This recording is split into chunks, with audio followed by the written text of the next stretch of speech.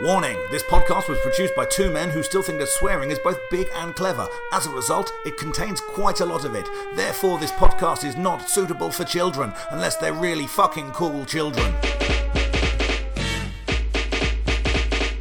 Yes, folks, it's Dave Fensom here again with another episode of Pop Collaborate and Listen. Thanks for joining us, guys. Thank you for all your comments on last week's Mr. Bungle episode, last fortnight's Mr. Bungle episode. A real mixed bag, that one. I think some of you really enjoyed me and Krista getting into it.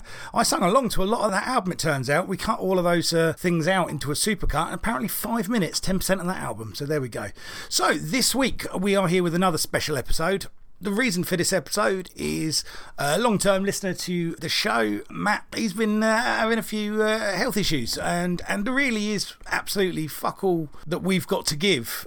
So we just kind of thought, well, what's the only thing we can do, which is offer someone to choose the subject for one of our stupid podcasts. And that's exactly what we did. It is a pathetic small gesture, but it's all we got, guys, so that's where we are. And so he came back with a couple of choices, and the one we went with was Sugar's Copper Blue. I think this is quite an interesting conversation.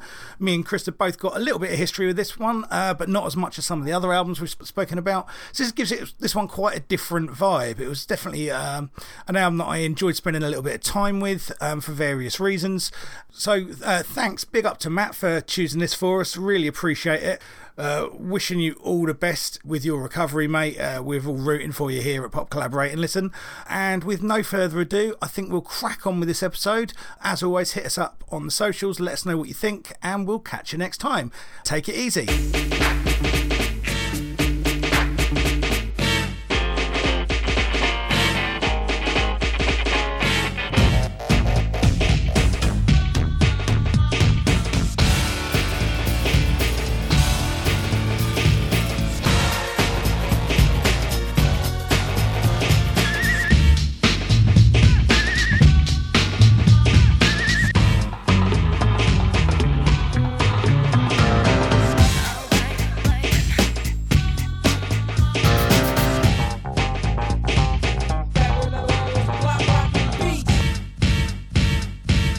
Yes, people, welcome to another episode of Pop Collaborate and Listen. As always, my name is Dave Fensom, and I'm here with Mr. Krista Greer. Well, here, socially distanced over Zoom, but hello, everyone. Fucking hell, this is. Oh, jeez, I'm swearing already. Swearing, mate. Literally, we've had a conversation at the front of this episode going, I think we're swearing too much. We need to try and calm it down. It's not going to go well, is it? Well, maybe we should have linked ourselves up with electric charges on each other, that if I hear you swear, I'll buzz you, and vice versa. In what world do you think I would give you that power?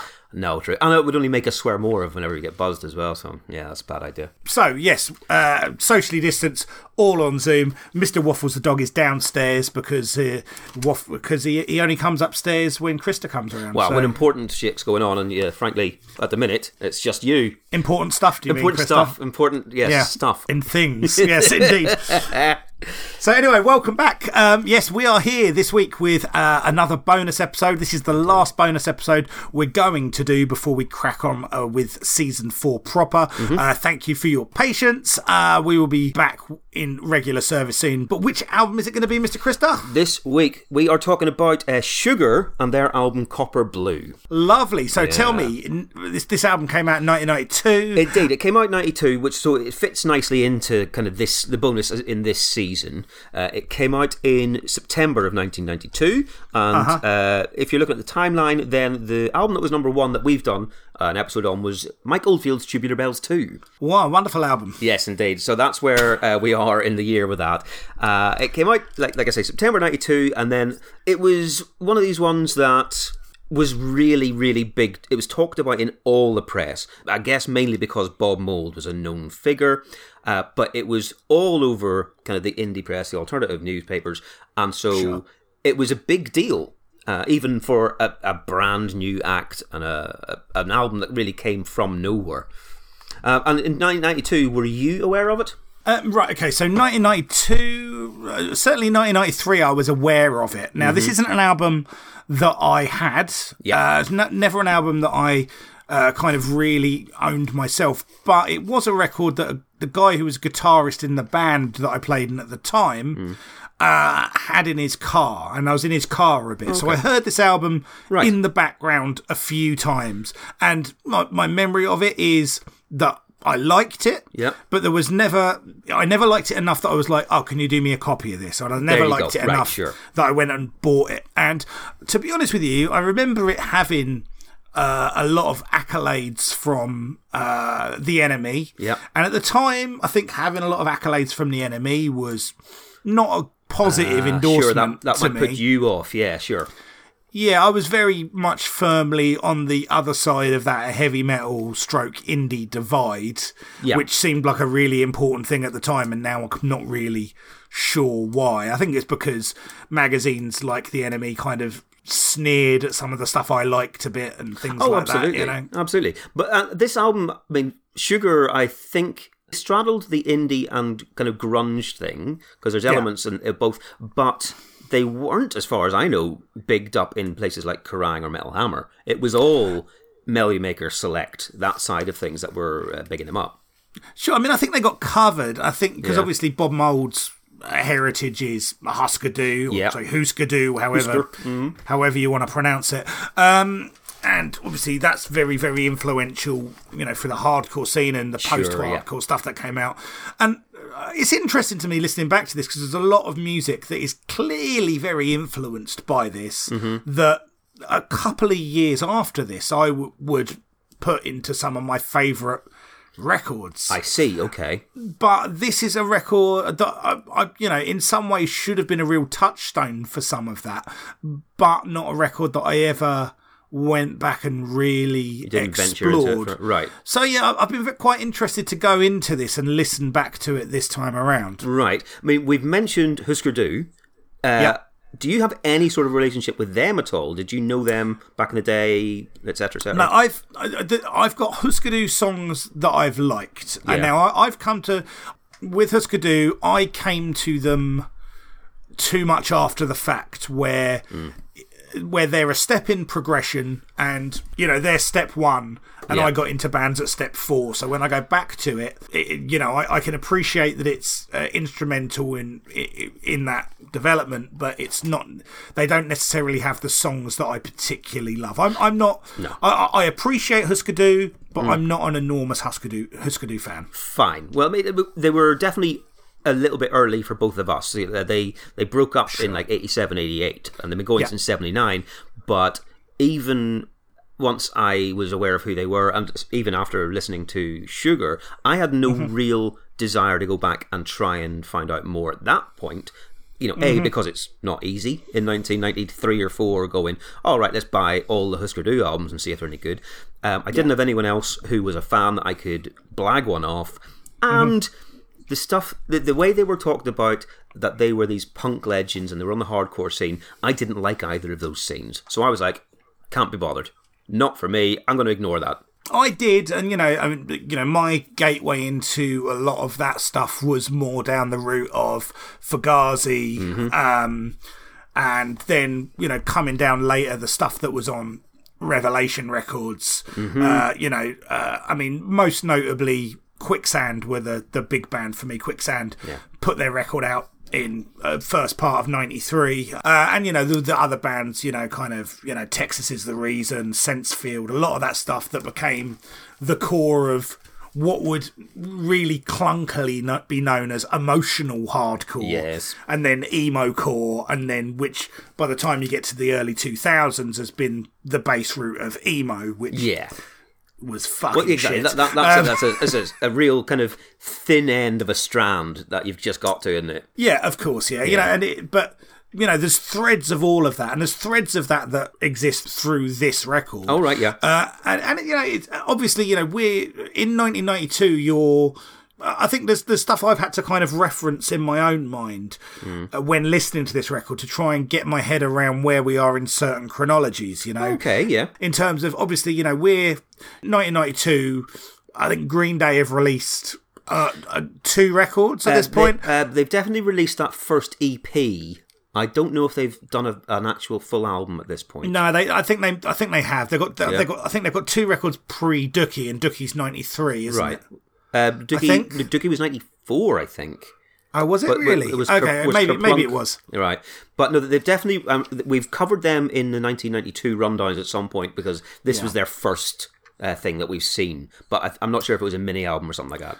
Sure, but I think my takeaway from that is we are pre-pop-punk explosion. Yes, I would agree with that. I mean, obviously, pop-punk existed in the 70s and 80s. Oh, God, yeah. To a degree, but we're, that kind of SoCal pop-punk and ska-punk, we're still a little way away from that when this record comes out. Well, we're still a way away from it being the mainstream surge that it got to with the Green Day stuff and Offspring, etc. The time it got into charts, there would have been stuff bubbling under, of course, but no, it was nowhere near the top of the pile at that point. So yeah, I mean, these are just some of the things that I've kind of tried to think about and reference myself beforehand. But yeah, so this album, you had it? How much were you into it? I'm trying to remember back right now. I'm not 100% sure because the first single off it was Changes, and I can't remember if I heard that straight away. I suspect I probably did because in my head I remember having it at one point. And I looked and I don't anymore. The second single was A Good Idea, and I really remember that because that was kind of the indie dance floor hit, and so I remember that strongly. And I think probably at that point I got a copy of Somebody, and would have had the whole album at that point. I never really dug too deep into it. I never played it over and over and over in a way that I did with other albums of that period, and so going back to it now, I was finding stuff that I didn't even remember or remembered very vaguely. I remember liking the band, and whenever we talked about our best of 92, I had this in my long list because I remembered really liking it, but I didn't go back and revisit it for that because it wasn't in my short list. And so doing this, I'm like, okay, I maybe don't remember this as accurately as I thought I might have done. Yeah, I mean, I had a kind of similar experience as well. You mentioned the big indie disco hit, and obviously I was all over indie clubs at this time, and I don't remember any of these songs being played. I mean, it might be the sort of thing that it was big in the club that I went to, because it's such a lottery sometimes whether you know a song because the DJ in that club was a big fan.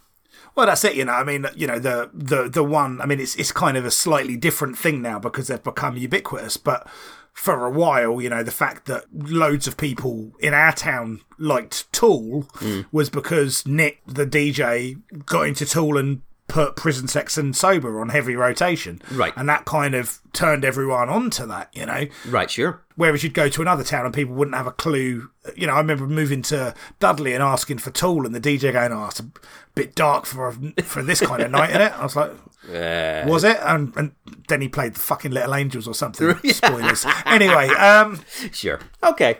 I suspect I definitely have more of a relationship with this than you because I did have it, a copy of it and I listened to it, and I'm probably more primed to have liked this in 92 than you were. Yeah, but, if you look at the heritage of this band and you look at the things that I was listening to, you would say, you're pretty keyed up to have liked this band. Right, I guess in my head it was just always more of an indie album than anything else, and so I have it in that box. As we always do, let's begin. I say begin. We've just fucking talked about it for 20 minutes. But let's look at the album cover now. Sure. I don't know what it is. I was going to say, I don't know if I'm missing something here. All I see is a bit of abstract colour work. Is there... Yeah, I don't know. And I tried to find out what it is. I tried to Google what is the copper blue artwork because I'd never thought of it before. I would have recognised it if you'd put it in front of me without the name of the band or the album on it. I would have gone, oh yeah, that's copper blue. But I don't know what it actually is an image of. I mean, there's some copper and there's some blue. Yeah. Is it metallic? Is it, molten metal? Is it water? I don't know. Is it Lars Ulrich Spunk again? Oh, mate, well, that's the default, really, isn't it? Could be. Who knows? But yes, it's fine. It's nice. It's all right. It looks like a piece of artwork you might find in a chain hotel. With some really basic font on top of it. They have not spent any money on getting a designer in to make the writing interesting. They've literally just put it into Microsoft Paint and gone, well, what's a font that's easy to read? That'll do nicely. It looks like an early 90s indie album cover. That is true. It looks like it could be somebody from Ride, you know? One of those ones. Could be a Jesus Lizard cover. Could be. There you are. There you are. Okay, well, let's crack into it then, young man. Right. First track is called The Act We Act. Mm-hmm. Okay, so we've got a big, big, crunchy riff. Yeah. Nice tone to it. Yeah, it's building. Big guitar.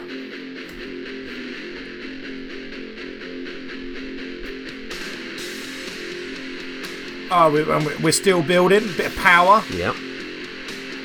Nice opens. Oh, there we go. There's the lick. Yeah.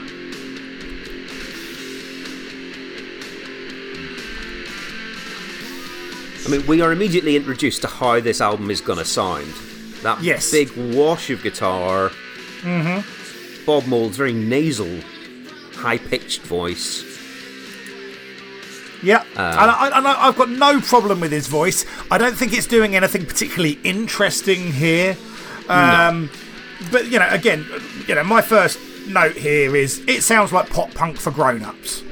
Oh, right. It's got that bum, bum, bum, bum. It's got that kind of driving bass line, and then we're going up into the chorus. Mm-hmm. We've got some nice discordant sounds, but it's a very poppy sensibility you're finding. Obviously, quite earnest lyrically.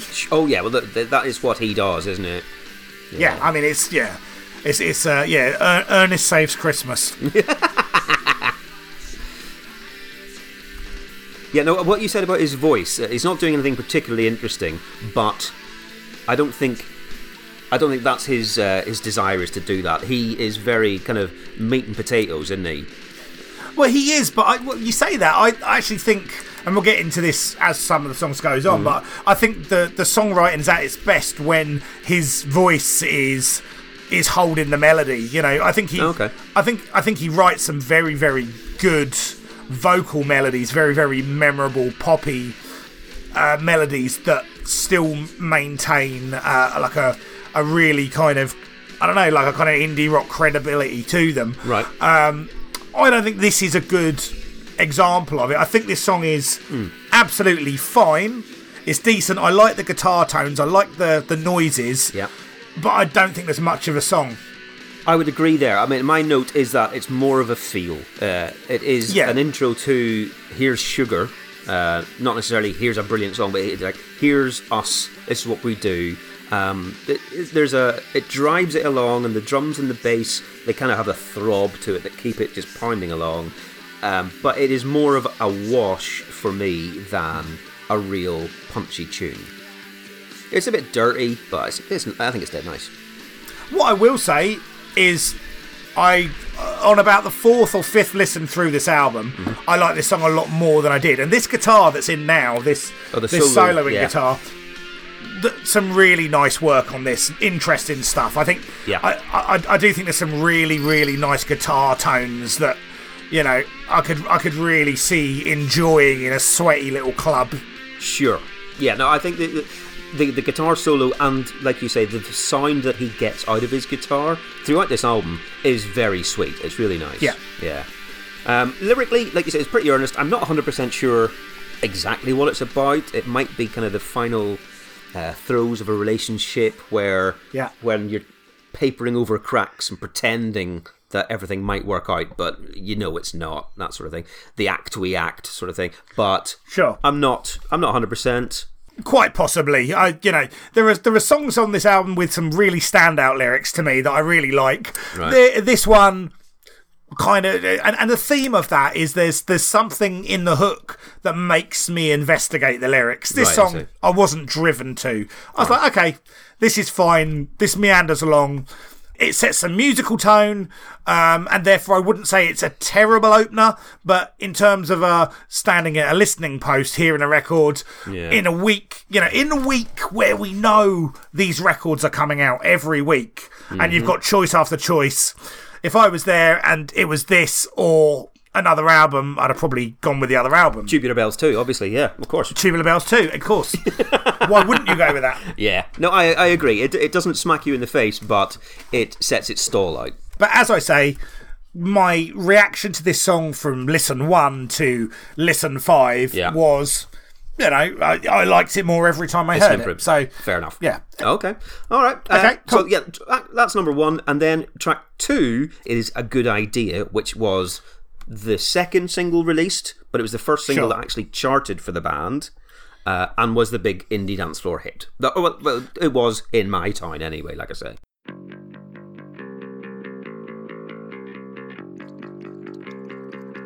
And as everyone said at the time, well, this is just Debaser. Yeah, sounds exactly like the... Yeah, my main note is, sounds like the Pixies. Yeah, indeed. And I've read interviews with Bob Mould. Sometimes he says, oh, it was a subconscious homage. But sometimes he's saying, well, you know, we used to have the Pixies would support us in Husker Du, and then when I went solo, I supported the Pixies, and this is it all coming round again. He's almost deliberately doing it. Either way, it is an absolute rip-off of the bass line, but it's still a good tune in its own right as well, I think. Yeah, I think so. I mean, you know, I've got very few notes on this one, really. Kind of, I really like that good idea hook. That's a good idea. That's very satisfying. That's immediately in my head. That's in my head for the next days. It does what you want it to do. What a good indie pop hit should do. Yep. And there's that really lovely kind of stop-starty bit about two-thirds of the way through. That was always great fun on the dance floor, because obviously when you know it and you know what's happening, everyone is in sync, and they're like dun dun dun dun dun dun dun dun dun dun dun bam bum bum. It's brilliant. But that works really well. Again, I like this one. I'm almost surprised it was the single, because this doesn't give me like the kind of the hairs on the back of it. It doesn't give me the kind of the instantly I've got to hear this again kind of single vibes that I would expect to. Okay. I'd expect to have from an album as loved as this is. Again, it's a decent song for me, and when I hear this, I'm like, I think I can see why I wasn't inspired to be. Oh, I have to have this album. So I'm like, okay, maybe I made the right choice at the time. Is where I'm thinking with this first couple of tracks. Oh, right. See, I'm really into this one. And part of that is going to be because I was such a big fan of this one at the time, and I have such fond memories of it, etc. But I get a lot out of this one. I mean, I've got no nostalgia for it, which is a thing. One thing I do agree with you is that it's a strange one to be a single because of the lyrical content, because it's a song about drowning a woman in a river, which is not the sort of thing that's going to get any radio airplay, but maybe that's not what they were going for. Not in 2021, it's not. Fuck me. I'm saying, Jesus Christ, yeah. I mean, it was quite popular in the mid-90s. Hobbies. What was that Richard Marx song about a woman killing a... Did he kill a woman, or did he just know a woman who'd died? Hazard, wasn't it? Hazard. Yeah, that was about dead women as well. Yeah, it's very popular. Yeah, there's a lot of that. I mean, to be fair, Nick Cave had a pretty successful album. That's a career, some might say. The other thing about this, and even though it was a single, I had a look to see what the video was like, because I couldn't remember the video, and I can't find a video for it. I don't think they made a video for this, even though it was a single. So I wonder if it's the sort of thing where Creation Records, who released it in the UK, decided that they were going to release that as a single, but Rykodisc, who were the American ones, went, well, you do what you want, but we're not funding anything. I wonder if it's something like that. Entirely possible. Alan McGee, he might, see a song like A Good Idea and go, well, this is indie. This is a classic indie song. This is the sort of thing that NME will write about, and go, well, this is for my market. So perhaps it was because of that. It only got to number 65 as well. So it was a single, and it did get played in my indie club, and I played it on my little radio show that we had in Belfast at that time. But maybe it just didn't do anything else. I bet it was, huge on the evening session with Lamack and Wiley. Sure. And no one else gave a shit. Yeah, well, that sounds about right. There'd have probably been a table of annoying twats singing it at the Cock in Luton. Right, that's not swearing, by the way. That's the name of a pub. So indeed, doing all right. Okay, well, let's go to track 3 then, which is called Changes. This is also a single, right? It was the very first single, and it didn't even chart over here at all. But it was the first taster of the album released to the public. So yeah, it was the first one. Okay, so this is immediately much brighter, isn't it? That's definitely the word. It's bright and shinier. Yeah, this is bright, kind of crunchy. Yeah. He's been wronged in love. My path with this song has been, this is fine. It sounds like a lot of other songs to me. Yeah. On reflection, I don't think this is anything brilliant. I think it's perfectly nice. Yeah, I mean, I'll caveat that though and say I liked it, didn't love it, and then it kind of gets to the guitar solo and breakdown, like towards the back end of the song, and I think all of that is really lovely. Okay, right. I mean, this is a 5-minute long song as well. Yeah, and it's kind of a song of two parts for me. I think. I see.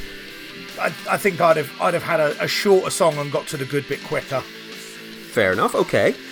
Which is a strange comment from a man who spent all last week defending that Mr. Bungle record. Yeah, quite 10-minute long songs.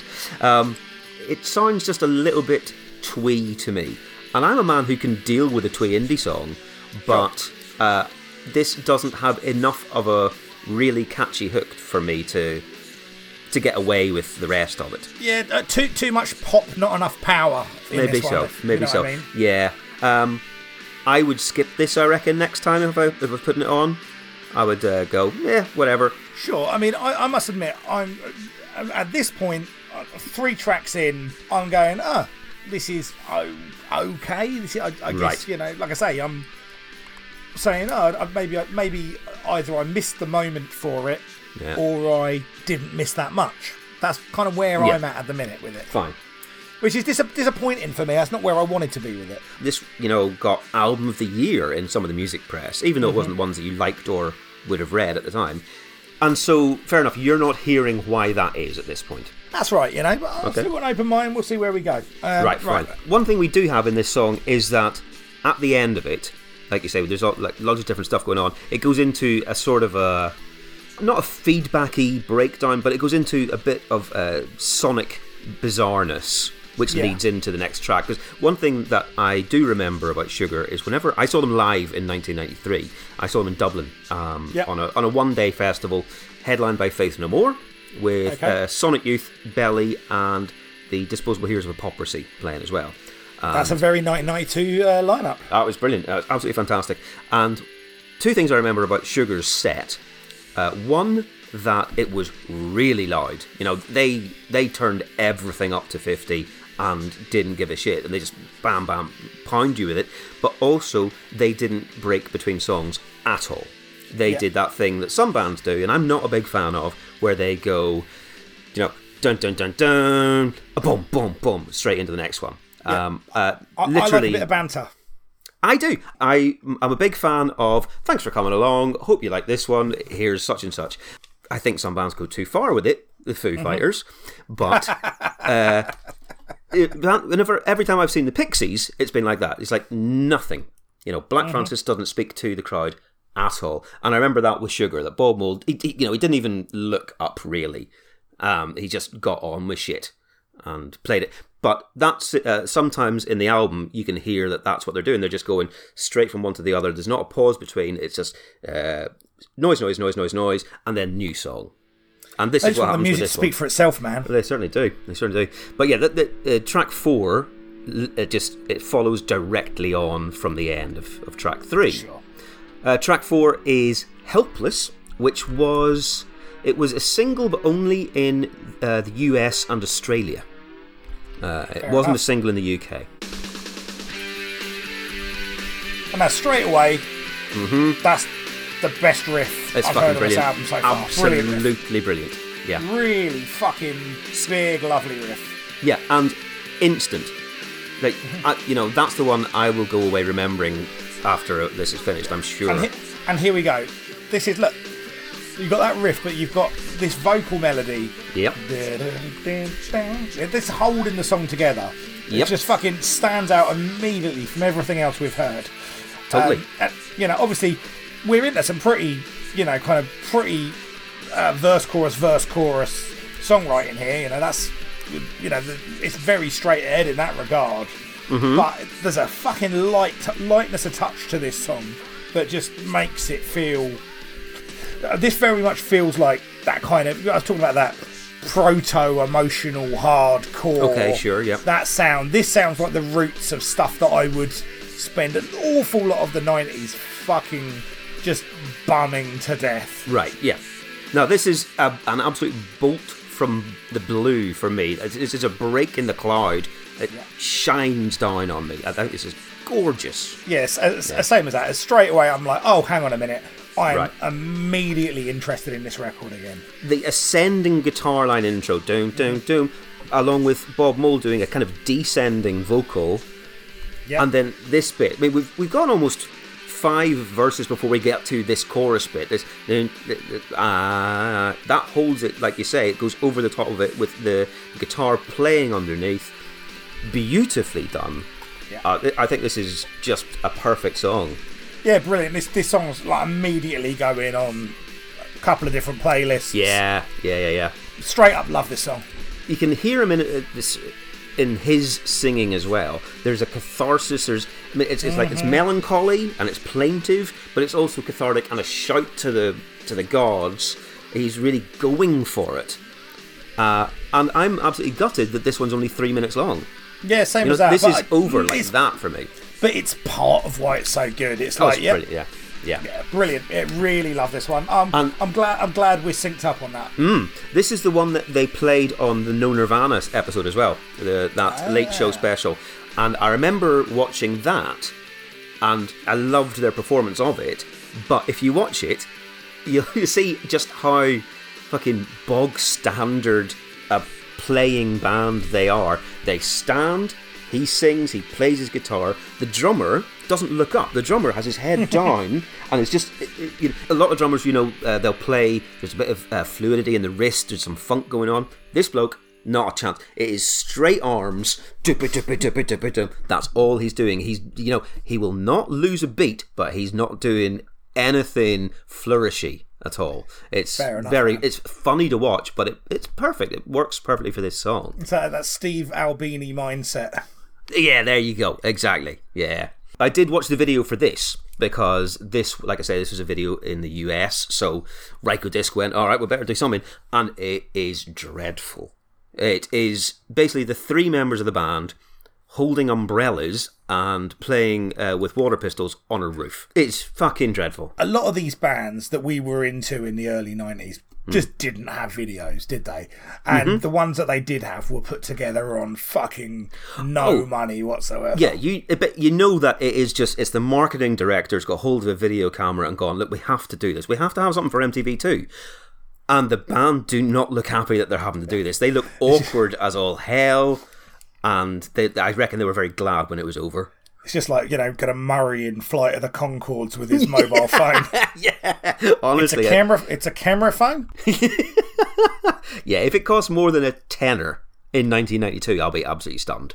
Fair dues, man. Yeah. Fair dues. But no, this is absolutely brilliant, this song. Yeah, I would say, this... Best so far, easy. Yeah, this would have been worth the price of your CD. Yeah, fair play. Fair play. Good. Oh, I'm really glad you like that one. Well, let's go into the next one. This one's called Hoover Dam. Oh, right. A little bit of carnival noises borrowed from Mr. Bungle. Sounds a bit funereal to me. Oh, yeah. Yeah. And some backward sound effects straight out of a Beatles album. It's a different sort of intro. But then, here we go. Yeah. Okay. There's another big vocal hook. This one's got more than a little bit of REM in it, I think. Yeah, I think that's entirely fair. I think that's definitely got a... now, the weird thing here, right? We've got this... where is it? Because I love this. I think this is a fucking... like a big kind of monstrous kind of pop song. Big sing-along, this one, yeah. Yeah. That chorus is really strong. Yeah. But then it's got the kind of weird, kind of almost like Gary Newman-esque keyboard thing going on. Yeah, it's like kind of synth folk kind of. There's a bit in there that sort of do. Yeah, that weird keyboard thing. Yeah, But yeah, I mean, this is. But again, this is one of those songs where I'm like, oh, what's this about? Let me go back into it, and they're really evocative lyrics, man. It's like, because obviously you used to be at a dry. I mean, I've been on the Hoover Dam. Went to the Hoover Dam and obviously what this song's about is he's standing on the top of the Hoover Dam, which is a fucking great big drop off. Sure. Thinking about killing himself. Yeah. But I wondered which way he was looking at it from, because you could take it from the point of view where he is standing there and going, all right, there's the abyss. Yeah. I want to fall into that and not have to think about anything. I'm overwhelmed already, and I just want to let go. Or is it about the power to then resist that urge? And is it an uplifting thing because he doesn't in the end, and he, while considering it, he goes, no, it's still worth it to me? I mean, I'm not even sure. I don't think I kind of tried to find a kind of a good or bad in it. I just thought it was more of a kind of a description of what that experience might be, rather than trying to find a message in it particularly. I just really like a lyric. The centre line, right between two states of mind. Mm-hmm. I really, really like that lyric. That kind of thing of being between the two states of mind, being live or die. The next thing I do affects everything. It just made me think a lot about that situation and how I would feel stood there, and the kind of the process to get there, and the aftermath. And I just think this is a brilliant song. Again, I think really perfectly crafted. Just you're even okay with those kind of harpsichordy synth sounds. Yeah, I think they work in context. Yeah. I think I think first listen they're like, oh, that's a bit jarring. Sure. But then once you kind of got the rhythm of the song and you've heard it a couple of times, you're like, oh no, that works in it, and it should have some juxtaposition in this song, because it's a song about a duality of a mind state, and it's a song about different conclusions. So feels like thematically it shouldn't just be entirely smooth and poppy all the way through. It should fair play, all right. Jar about, but I think this is another very, very good song. Right, I do. I think it's great. I don't remember being a big fan of this at the time. I think I sort of dismissed it as a bit too fluffy again. Not much. There wasn't enough grit for me. But going back and listening now, I think it's really nice. I think it's a very sweet sounding song. And I really like that juxtaposition of actually how earthy and gritty those lyrics are. Yeah. With this. And I'll be honest, because as I've said often on this show, and as you know very well, I am not a lyrics person, and I don't necessarily check out lyrics, especially on ones that aren't a single that I'm singing along to lots and lots and lots. I don't dig in and do some research very often, and I didn't on a lot of the songs on here, and so I was surprised to find how much some of them were really dark and a little bit horrible and so personal and that sort of thing, which was really interesting for me to find out, but I hadn't worked that out until 2 weeks ago. Yeah, absolutely. And again, I mean, had I dug into this I see, the thing is, like the idea of suicide at 17 and 18 versus what the idea of suicide is in your mid-40s, I think I think it's a lot. They're two different stories. Very much so. I think you're obviously, there's a lot of people that do commit suicide. In their teenage years, and I'm not trying to say, you can't understand it, Joe. I'm not trying to be that kind of guy, but your perception of those things and what that story is and what the aftermath of that is changes as you're forced to confront it a bit more as an adult, because you come close to it, or you're around it, or you deal with the aftermath of it. Sure. And I don't know what Bob Mould's kind of personal connection is with any of that. I don't know what his backstory is really, apart from I read that that book, Our Band Could Be Your Life, that one that is all about the bands from the kind of the 80s indie punk bands. But to be honest, and it's not just Bob Mould, he comes across as an absolute twat in that book, as do the people in so many of the bands that are featured. Jay Mascis from Dinosaur Jr., twat. Henry Rollins comes off as a dickhead. It's just a sort of a series of arrogant young fucking bucks thinking they'd rule the world and being absolutely twatty to other people. Anyway, I don't know any more of Bob Mould than what I read in that, and so I don't know what his kind of personal life at this point was all like. Sure. I can only imagine from listening to some of these songs that there was turbulence going on, a lot of stuff about relationships ending. This one is ostensibly about a choice, a suicide choice. There's a lot of stuff going on. You don't get to be this serious and earnest unless you've got some, do you know what I mean? This isn't M People. No, it really is not. Which, bizarrely, though, of the two bands, M People is far more likely to make me suicidal. I'll tell you, just in terms of kind of emotional heft, there was an album released in, I think, 1993, and it was called No Alternative. And it was released by the Red Hot and Blue people. Do you remember that coming out? Loads of different. It had, for example, an unreleased Nirvana song on there, Sappy, which is brilliant. It had a Smashing Pumpkins song on there. I think Glynis was on there, which is gorgeous. All kind of exclusive songs for that. And Bob Mould gave them one called Can't Fight It, which is him solo, but with backing as well. It's not a Sugar song, but it is beautiful. It's absolutely gorgeous, and it is about the end of a relationship and how painful it is. But he can't fight it, and so there's nothing he can do, and he just has to let it happen. But he's broken about it. So this period in his life, does seem to be a lot of stuff going on. Fair enough. Yeah. Oh well, I'm glad you like that one as well, because I ended up liking it more than I remember from before. Yeah, no, I've very, very, very much liked it, mate. Very much liked it. Wicked. Cool. Right, so that's 5 of the 10 songs, halfway through this one. And I know that you put a little tweet out going, what does anyone else think of this band, or this album rather? What did we have back on that one?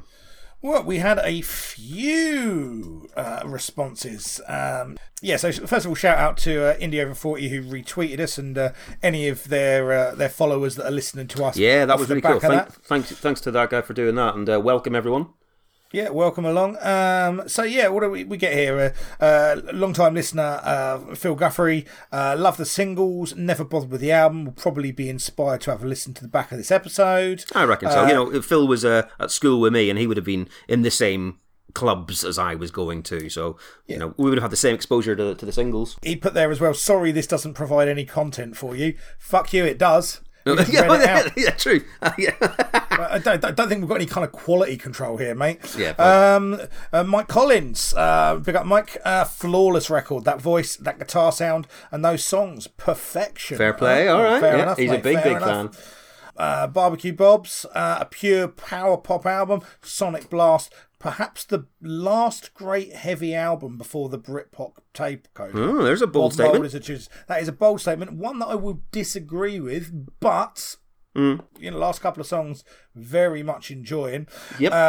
Kenny McLeod, Still Honest. Great album, great gig, but I am convinced it is the cause of my tinnitus, which is right. Well, he had the same with what you're saying. Same experience. I wonder where he saw them, because if he saw them in a club, I absolutely pity his ears. I saw them in a field and I remember him being really loud. But especially the sort of level clubs they must have been playing then. They weren't doing Brixton. They were probably playing maybe not the 100 Club, but god damn, that would have been an experience. Well, I'll tell you, man, my tinnitus is out of control these days. It's bad now. Yeah, I'm going to have to start wearing earplugs to gigs and stuff like that, which I should have done years ago, and then I wouldn't have this fucking tinnitus. There you go. Corky fella, Mr. Corcoran, 1992 Album of the Year in Enemy, for what it's worth, beating Automatic for the People. Yeah. Flawless. There you go. So far, I'm not going to put this above Automatic for the People for me. So far, okay, but how can you do it? The thing is, you can't do that. You can't listen to an album almost new and put it against an album you've got 20 years for sure. with. For sure. So, fair enough. But, as I've heard it so far, I am wishing maybe I'd listen to it more. A bit more, at least. Okay. Back in the day.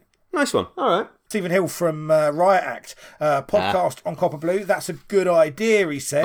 I had a little look, and I think those guys have got one. I think going back to their Riot Act episode 118, they were talking a bit about Copper Blue. Here, I'd say go and check out the Riot Act podcast. Excellent. Oh, I haven't listened to that one yet. I will do that this evening, actually. Give those guys a big up there. I think that's everything that we got. But okay, cool. Thank you as always for everyone for writing in. As always, if this inspires any more thoughts, let us know. Anyway, let's leave that. Obviously, because this is a special episode, we've got no singles or albums to talk about. Indeed, we're straight into part 2 of the album. album. Number 6. Right. Yeah, so this is track number 6, second half, and this one is called The Slim.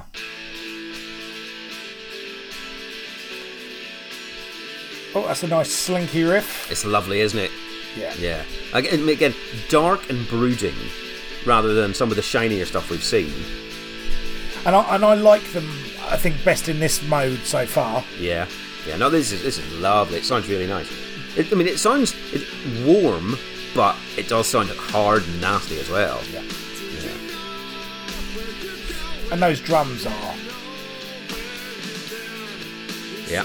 So beautifully nice and big, little keyboard in there as well. Yeah, and it's this vocal melody that's driving it again. Yes, it is. It's absolutely bullying it along. Just constant. This does very much sound like tonally. It feels very much like almost like a missing link between like alternative rock, that kind of big Pearl Jammy alternative rock that's starting to take over MTV, and a more straightforward, down to earth punk rock sound. Okay, I honestly don't hear a lot of punk rock in this album. I hear loads of punk rock in this album. One thing I do hear, and I hear it in this, is I hear quite a bit of shoegazy stuff like Ride, Swerve Driver, just because there's this big, expansive guitar underneath a lot of stuff. Well, I think what's interesting as well is if you look at shoegaze and then you look at like a lot of instrumental post-hardcore, there's a lot of crossover. Sure, okay. There, you can't. If you look at Slow Dive and Slint, and you look at and you look at Mogwai, for example, which maybe not the best example, but there's enough things that you can draw comparisons. Oh, definitely. Definitely. And obviously, this is Bob Mould's post-hardcore album. Yes. Yes, it is. For me, I love this. I mean, I've written swimmy guitar actually. Okay, which is, nice. Yeah. Which is a very shoegazy kind of thing. Yes, it is. I think the most thing for me is Bob Mould sounds like a fucking grown-up. Right. Like there's an authority in his voice. And I'm finding as this is going, it's getting more compelling as each song goes on. Mm-hmm. Now, I mean, obviously, I've done a little bit of reading around the lyrics this one, and this one it's written from the perspective of someone that's lost someone to HIV. Absolutely. I'm not sure if I'd have pulled that out on my own without having read that, but once you do, and you go, oh yeah, of course, this all kind of it links to that. Sense. Oh, totally. Yeah. Yeah, no, I'm the same. Like I just said, I don't do lyrics very well, and so I would have been more into just the sound of this at the time. Yeah. Reading the lyrics and reading the backstory. The Slim, as this is called, was slang term before AIDS was even a term. It was called the Slim, and this is about losing a partner to the disease, and he is fucking furious on this song. This is anger and pain. It's relentless. It doesn't stop. The way he's singing is dun dun dun dun, just pushing dun dun dun dun dun dun dun dun. And by the time that he gets to verse 3 on this, you can almost hear him be out of breath because he is putting so much into it. I think it's an incredible vocal performance on this song. This is another brilliant song, right? I mean, I'm gonna, I'll go out on a limb and say it. Yeah. This is as good, a run of 3 songs as you're going to find on any record. Okay, nice, yeah, lovely. From being pretty nonplussed by the first 3 songs, it hasn't just gone, gradual increment. It's gone from to fucking hell. These are these are excellent songs, I think. I think this is wonderful. This one, this because I didn't know that much about it, I enjoyed it 20 years ago, or 30 years ago rather. I now think this is just fantastic. Because I understand why he's so angry on this one. There's a line. I wrote a line is a few lines. I with your breath on my pillow, and I with the memory. I get to wait it out, never put it away. When you left with your death, I felt empty when I look back. On my pillow, what you used to say, I'm left behind. You know, there is just bereftness. There's the anger that it happened, and there's the chasm within of what you're left with afterwards. It's got that little hook into me at the minute where I'm listening to that again now, and I'm like, yeah, I kind of want to listen to that again.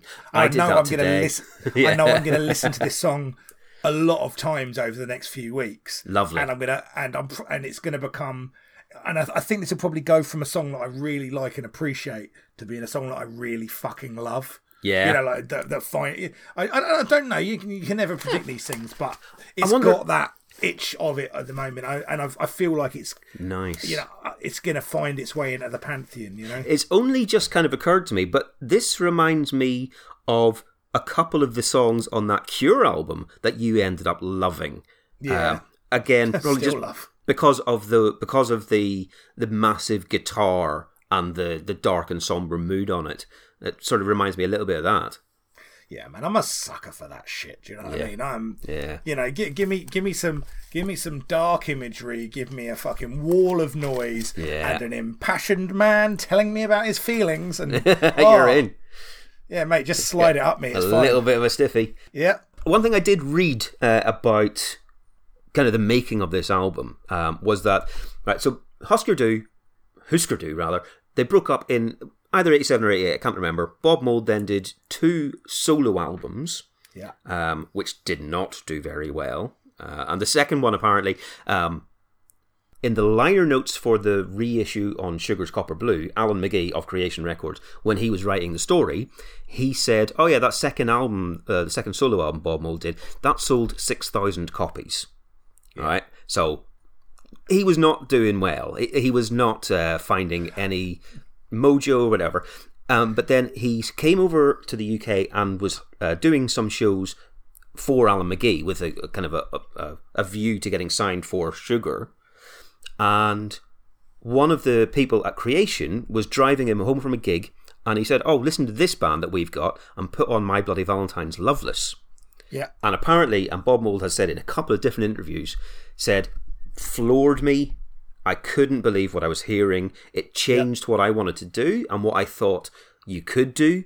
Mm-hmm. And with songs like this, with the Slim, I can see that influence. It is that blanket wall of noise, turn everything up, be dark and horrifying and intimidating and all that sort of stuff. And I understand maybe the demos that he did might not have sounded like this, but once he was in that frame of mind and knew then what he wanted to do, that's the switch that got flipped. And I can see that. I really can. I love that, man. And there's still people out there fucking pushing that thing today in all kinds of genres. Like, have you ever seen Dragged Into Sunlight? What's that one? Basically kind of black metal noise band. Oh, I say no. And they're just fucking relentless, and it's just visceral. Okay. Pummeling, just fucking pulling little notes in the base of my spine that feels dangerous and exciting. Oh, nice. Okay. Love it. But you could also go, this is just noise. You might enjoy the mini album that Sugar put out the following year after this, which was called Beaster. Yeah, it's like 6 tracks, and it was 6 songs that were recorded for the sessions for Copper Blue, but were deemed too dark and too angry to go on to Copper Blue. And yes, sir, you've piqued my interest. Yeah, well, quite exactly. And there's a lot of religious imagery in there as well, so it was kind of packaged as that sort of thing. It was released around Easter. But whenever you think of, okay, you got songs like The Slim and Hoover Dam, you got those songs on here, and then he's kept some other ones back for being too dark and angry. You got to go, fucking hell, all right, mate. You're plumbing some depths. But then he said as well, when in the recording of this, he recorded about 30 songs.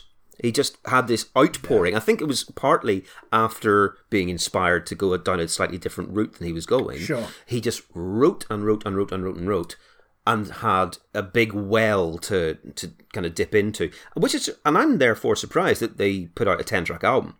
You know, that is a lot of condensing going on. I've got to say, we haven't mentioned the length of this album. What a treat to delve Isn't into it? a 45-minute album. Brilliant. Like 45 minutes, 10 tracks, you know. Yeah. I can't say that's the way to do it because I love a lot of albums that aren't that, but it is every nice. now and again it's like, it's a palate cleanser. For sure, mate, for sure. Anyway, so last 3 tracks, wonderful. Let's go into track 7, which is called If I Can't Change Your Mind. And there's a jarring juxtaposition. Very much brighter. Yeah. It is so weird coming out of the Slim, which ends so, you know, dark and dramatic as well. And then you just, all right, let's turn the light on again. I tell you, I mean, you know, this reminds me of almost more than anything. Is the Mighty Mighty Bosstones. Mine. Yeah, that fucking song, whatever their song is. Was it the decision that I? No. The impression that I get. The impression that I get. That's it. Yes. Obviously, strip out all of the horns. And stuff. Well, yeah. But it has kind of got that feel of it. It's got that feel of that, you know, like Green Day being mature and doing Time of Your Life. Oh, okay. It sounds a bit like Warning or something from them. But then I always thought that whenever they went down that road, it sounded like, you know, for example, when the Charlatans did a jaunty song on their second album, that sort of thing. I think this sounds indie as all hell. Yeah, I mean, I think this, to me, this sounds like pop punk to me. Oh, like, right. See, I don't get that. It's got that bounce to it. I know, I do. I know what you mean. And if I'm trying to find it, yes, it's in there. But there wasn't an inkling of that came to my mind on any of the listens through. How weird. Fair enough, man. Yeah, I mean, certainly, you know, a lot of the indie at this time though is still in that post-punk kind of. Well, there's a lot of shoegaze going on, but there's also all the baggy stuff, and this reminds me of the baggy stuff. This sounds like the Mock Turtles. Can you dig it? You know? Yeah. I mean, it lacks jangly. It lacks any of that kind of faux psychedelia that stuff had, though. But this sounds like the jangly side of that. Yeah, to me. Yeah, I see what you're saying, and I guess it's points of reference. Yeah, true. But yeah, it's. I mean, and this was a single, because this is an obvious radio-friendly song. This was the third single in the UK, and this is the only one that got top 4. This got to number 30. So the highest charting single. It's significantly slighter than the previous 3 songs. When you compare it to those, of course it is. Yes, it is. And it's, you know, and that's not a criticism, a valid criticism for a song. It doesn't speak to me as much. It seems like a slight kind of indie pop song. It is indie pop punk song. That's where I would put it. This is the shiny happy people of this album. Yeah, sure. I think it stands out. I think it's an outlier. It's very saccharine and unabrasive. There's a couple of vocal affectations that kind of rub me slightly up the wrong way on that. Oh, are there? Okay, well. right. Yeah, there's a couple of little twangs he does on the higher notes where it's their little affectations to get there, like and yeah, I don't know. I don't love it. I don't hate it. I'm kind of, for me, that song is a lot closer to Changes than it is to Helpless or Hoover Dam or The Slim. Definitely is that. Don't mind it. It's, you know, like I say, it's a palate cleanser. And if your mindset on this record is, I better leave these other tracks off because they're too dark for the album, I can see why you might have the thought process. That's why this is, yeah. That this is something that you need to do. You know, you just had 3 pretty fucking dark songs. We better lighten the tone a little bit. That's not where my sensibility is. I'm like, yeah, fuck it. That's not dark enough. Put some more black paint on it. Yeah, man, fucking turn a black light on this black wall. But the thing about this is, it is sonically a lot more jaunty and a lot more upbeat. Lyrically, it's still about the end of a relationship and it all going wrong, and so the guy saying, well, there's nothing. If I can't change your mind, there's nothing I can do. I wish you weren't going to go. I wish this decision was different that you're making. But if I can't change your mind, then no one will. It's still a sad and downbeat song, but packaged in this very sing-along, chart-friendly way. And it depends what your sensibility is. But I don't dislike it. It doesn't ruin the record for me. No, it's fine. Fair. Okay, I like that. So track 8 is called Fortune Teller. Okay, so you can hear that fucking hardcore influence here, can't you? Do you not think this sounds a little bit like Bleed American by Jimmy Eat World? Oh, okay, yes, I do. I hear that now. Or rather, Bleed American by Jimmy Eat World sounds like this. But well, of course. This is a punky sound. This is a completely punky sound. The most hardcore of these tracks, and it's. I could tell you another 10 tracks that sound similar to this. I see, okay, sure. That I very much love. I think this track in and of itself is missing. It's a hook short of a classic. Okay. It's an album track, it's fine. Yeah. But again, I can't help myself. It's not to the standard that they've set for themselves. You want more of the middle bit that you were really into, and this is just not as good for you. As with a lot of album tracks, maybe this is a grower.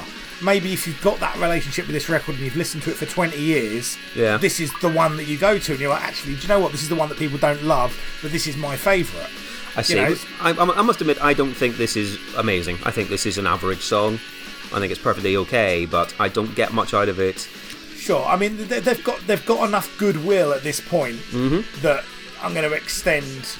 Let them away. Yeah. Yeah, like I'm well aware that some of my favourite albums that I've gone back to because of the big songs, like I don't think Kickstand was anyone's favourite track on Super Unknown. I mean, it's not my favourite track on Super Unknown, but I fucking really love Kickstand now. Right.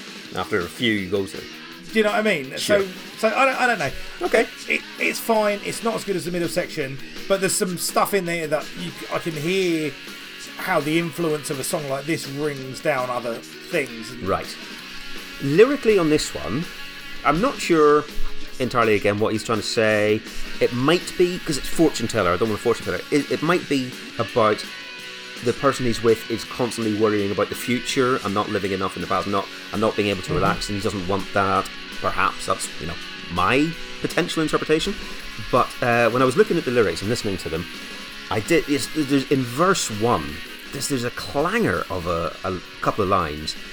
He does that thing where he rhymes the exact same words at the end of each line. It's like, all of it gone, it's all so wrong, nothing could ever be so wrong. He's rhymed so wrong with so wrong. And, mate, that is just it stands out to me as just this clunk. And I wondered why you'd let yourself get away with that. Well, I think you can do that as a device, because all of it's gone, it's all so wrong, nothing could ever be so wrong. That's you're doubling down on a point. I understand where you're coming from on it. I don't know. I think you've got poetic license to do that if you're not doing it all the time. I know what you mean. Stuff like that sometimes really kind of sticks in my thread. What was the Beastie Boys? Everybody rapping like it's a commercial, acting like life is a big commercial. And obviously, we know now that was a mistake made in recording, and they just left it in. That was Mike D forgetting the words. But it jars with you. You hear it and you go, what? And the other, I was trying to think of the other famous times this has happened. The other big one is Black Sabbath. Generals gathered in their masses, just like witches at black masses. Yeah. Which is obviously two different types of mass, and I get that, but it still sounds like you've just gone, tell you what, let's just stick masses on again. Yeah, I know what you mean, but it's, let's not slag off Black Sabbath, eh? Oh, shit, no. Absolutely. No, I might every so often intimate that they may have been on some drugs when they wrote some lyrics and have just let it slide. And that Ozzy must have been on some drugs when he married celebrity racist Sharon Osbourne. Allegedly. Anyway. All right, let's move on to the next one, though. Okay, so the next one is track 9. This is called Slick. Oh, this is dramatic. Oh, there's a bit strange noises going on. Kind of industrial factory noise, was it, maybe? Yeah. I don't know, it's almost like the start of One by Metallica. Oh, it is, yeah. I've got a feeling it's going to be quite a different song, though. Yes. Oh, come Let's in. see, that's downbeat. Again, Yeah. I've kind of got Gary Newman in my notes. Yeah, sure. And again, because I've remembered it for this podcast, it reminds me of some of those Cure songs. Yeah. Yeah. But yeah, it's that very drony... much one of those. Yeah, droney, grindy. Interesting here, you've got some really nice harmonies taking place in the back-end vocals. It's not the first time that I've kind of got a little bit of a Beach Boys vibe in some of the writing. Yeah. So, but I mean, you can't argue with the lyric. I hate your face. I hate your wall. But what do you reckon this is about? Because on the surface, it's about being in a car accident. Well, it's him in a. I think it's written from the perspective of him in a coma. Yeah. Remembering the accident and yeah, because there's lyrics like, I just wait here for you to feed me. Yeah. Like, so he's in a coma. He's on life support. Yeah, he's kind of vaguely aware of his scenario, but he can't communicate. He wants to get out of there. And that's so it is like One, right? Yeah, it's different landmine. Land Rover has taken my eyes. Because it's like, the road was slick and this is what's happened. But sure, this is, is, again, very, very dark, grindy, but, but I really very much like this one. This is straight back in my wheelhouse, yeah. And the bit towards the end of this song where they kind of speed the tape up and slow it down every just a little bit to put you off kilter. And it's like, that just makes you feel a little bit vertigo. Always reminds me of that story you told me about your dad going around the Butthole Surfer's house and them having a record player rigged up to a wind vane. Yeah, on the roof that linked up to a little windmill, and so if it was windy it would play fast, and if it wasn't it would not. And that's how they listen to music. Jesus. Yeah. Brilliant. Yeah, but it's a very effective effect that they put on it that makes you maybe it's dreamlike, but whenever you said coma, it's definitely that. It's just like, there's a reality difference. There's a space between the real world and you at this point. Do you think maybe they were influenced by Axl Rose's take of Coma? Who wasn't, mate? It was so far-reaching. You fucking were, mate. You loved that song. That was a good tune. That was. That would make it onto the one CD version of that album. I mean, that could be the whole one CD. It's That's about true. 12 minutes long. Okay, cool. So, but you'd like that one. I think that's lovely. I think it's really good. And this was another one that I didn't remember this at all, if I'm honest, from 1992. I don't remember this from... Yeah. Well, obviously I've listened to it since as well, but this did not enter my mind. But for some reason, on these re-listens, this stood out. I thought this was all right. I think this is great. I think this is, up there with that middle section. Brilliant. Right. Love this song. Excellent. All right, okay. And then last one then. Man on the Moon. Yes. Could you believe that they put a Man on the Moon? Mate, would you not be gutted if you had a song on your album that was released in 1992 called Man on the Moon, and you know that any conversation that anyone is having in that year about, that song Man on the Moon, it's not your one. It's just not yours. Yeah. And this was released a month before Automatic for the People as well. Gutted. Well, they had a month's worth of headway, so it's really their own fault. That's true. So it starts off, that sounds like Monster Magnet. Oh, it does. So it sounds like Monster Magnet, and then it sounds like Weezer. Oh, nice. Okay, yep. I did ask myself, cool. were Weezer Sugar fans? I bet you Rivers was a fan of Bob Mould stuff in general. Yeah. I bet he was, yeah. And so this is kind of power pop riffage, big, open, expansive. Yeah. And Bob is fucking wilding out on the guitar, man. Some really nice stuff going on with the guitar here. Yeah. Yeah, I mean, it's not Not at as this moment, dark though. Mm. and harsh as the other ones, but it's not as twee as If I Can't Change Your Mind and that sort of thing. It's a nice. It's in the middle of what the two extremes have been. It's a mid-tempo, but it powers along. To me, this is a perfectly fine way to end an album. It's not. I wrote that. It's I not wrote that. anything life-changing, and I don't think it's not one of the best album closers you'll ever hear, because sometimes you're left gasping for air at the end of an album. This isn't Sure, that. But this has got some really lovely little rhythmic stuff happening in the vocals, and then all of these little stop-starting guitar bits with the slides. Very, very nice indeed. And Right. again, I think again that kind of Beach Boys sensibility takes place in some of those harmonies that are happening here. And then, you kind of get towards the end. You've got this weird little fucking Wurlitzer ending that takes place. Again, I think I'm with you. I don't think this is a world-changing song, but it's a good album closer. I think it's certainly really, really solid album closer. I do not think it's bad. I don't think there's a bad song on this album. No. It's 10 tracks, very well chosen. I don't think any of them are not good. But yeah, this is a bit more of a nothing track to me. I would probably skip this if I was, if I had to pare it down to 7 songs out of the 10, I might lose this one. No, this would make my top 7. I Okay. would say. All All right, so let's surmise this record, okay? Now, going into this, is it a classic album? Obviously, for a lot of people, it is. I didn't hear that, but what I did hear was some fucking excellent stuff. Right.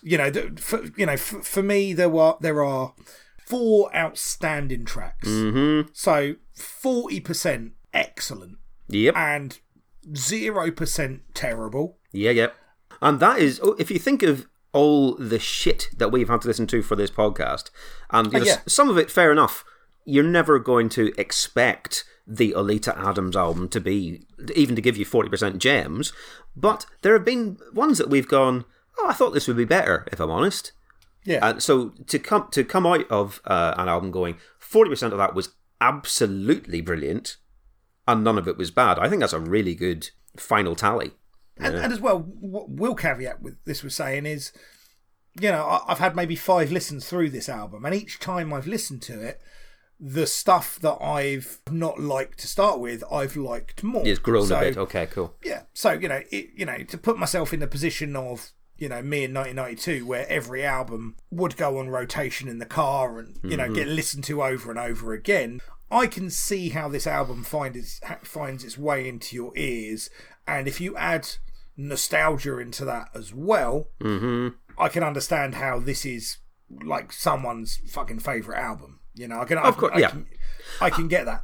And it's not mine. No, sure. But the people who were writing in the NME and Select at that point, they were probably seeing this as the bridge between their love of Husker Du and Nirvana, for example, which was, ruling the roost around this time. This was the kind of the hidden gem that bridged the gap, and therefore they were like, this is genius because it's got this element and this element on both sides. Whereas I am not coming from a Husker Du perspective at all. I'm going, this is not as good as Nirvana, but it's still very good. But for me, this is a very, very solid record. It's a record it's not that Cure record where I was like, oh, hang on, this is a fucking classic that I've missed. All right, okay.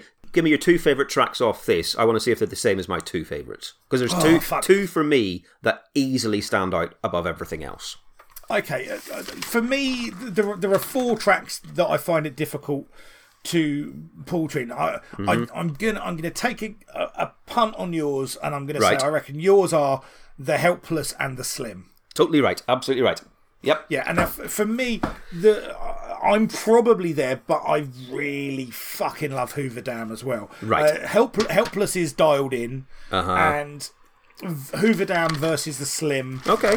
I haven't solidified that in my mind yet. I like, but no one's asking us to do this. Well, no, indeed, yeah, exactly. Because this is a bonus. None of this is going on to our ongoing playlist or anything like that. This is a bonus episode. It's totally standalone. So yeah, thanks to Matt for putting this forward suggesting as a this, record Yeah, and I'm really glad that we did spend some time with it. Yes. Certainly a lot more glad than some of the fucking shit we did. Yeah, indeed. I'm a lot happier that we did this than Mr. fucking Bungle. Oh, fuck you. Mr. Bungle's a better record than this. But I will say it does make me think, fucking, did we pick the right format for this podcast? But anyway. Yeah, indeed. Knowing full well that our first one of 1993 is Little Angels. Yes. I'm sure it's a brilliant record. I'm sure it's wonderful. Anyway. Right, guys, thank you, as always, for joining us. I hope you've enjoyed this little wander through Copper Blue. We do hope to be back sooner rather than later, schedules allowing, with Little Angels. As I've said before, it's not Krista's fault. Krista's fucking ready to record this shit whenever. It's me. It's me and my new child and my dead dad. Fucking... There's the album title. Yeah, there you go, mate. Fucking life. That's your Edinburgh show. Do you know what I mean? That's the thing, that used to be the thing, at least when your dad died, at least you could get your Edinburgh show out of it, but it's become too much of a fucking cliche now, so Bastards. Now I have to deal with fucking misery and fucking despair, and there's not even a show in it. Without any... that's not fair, dude.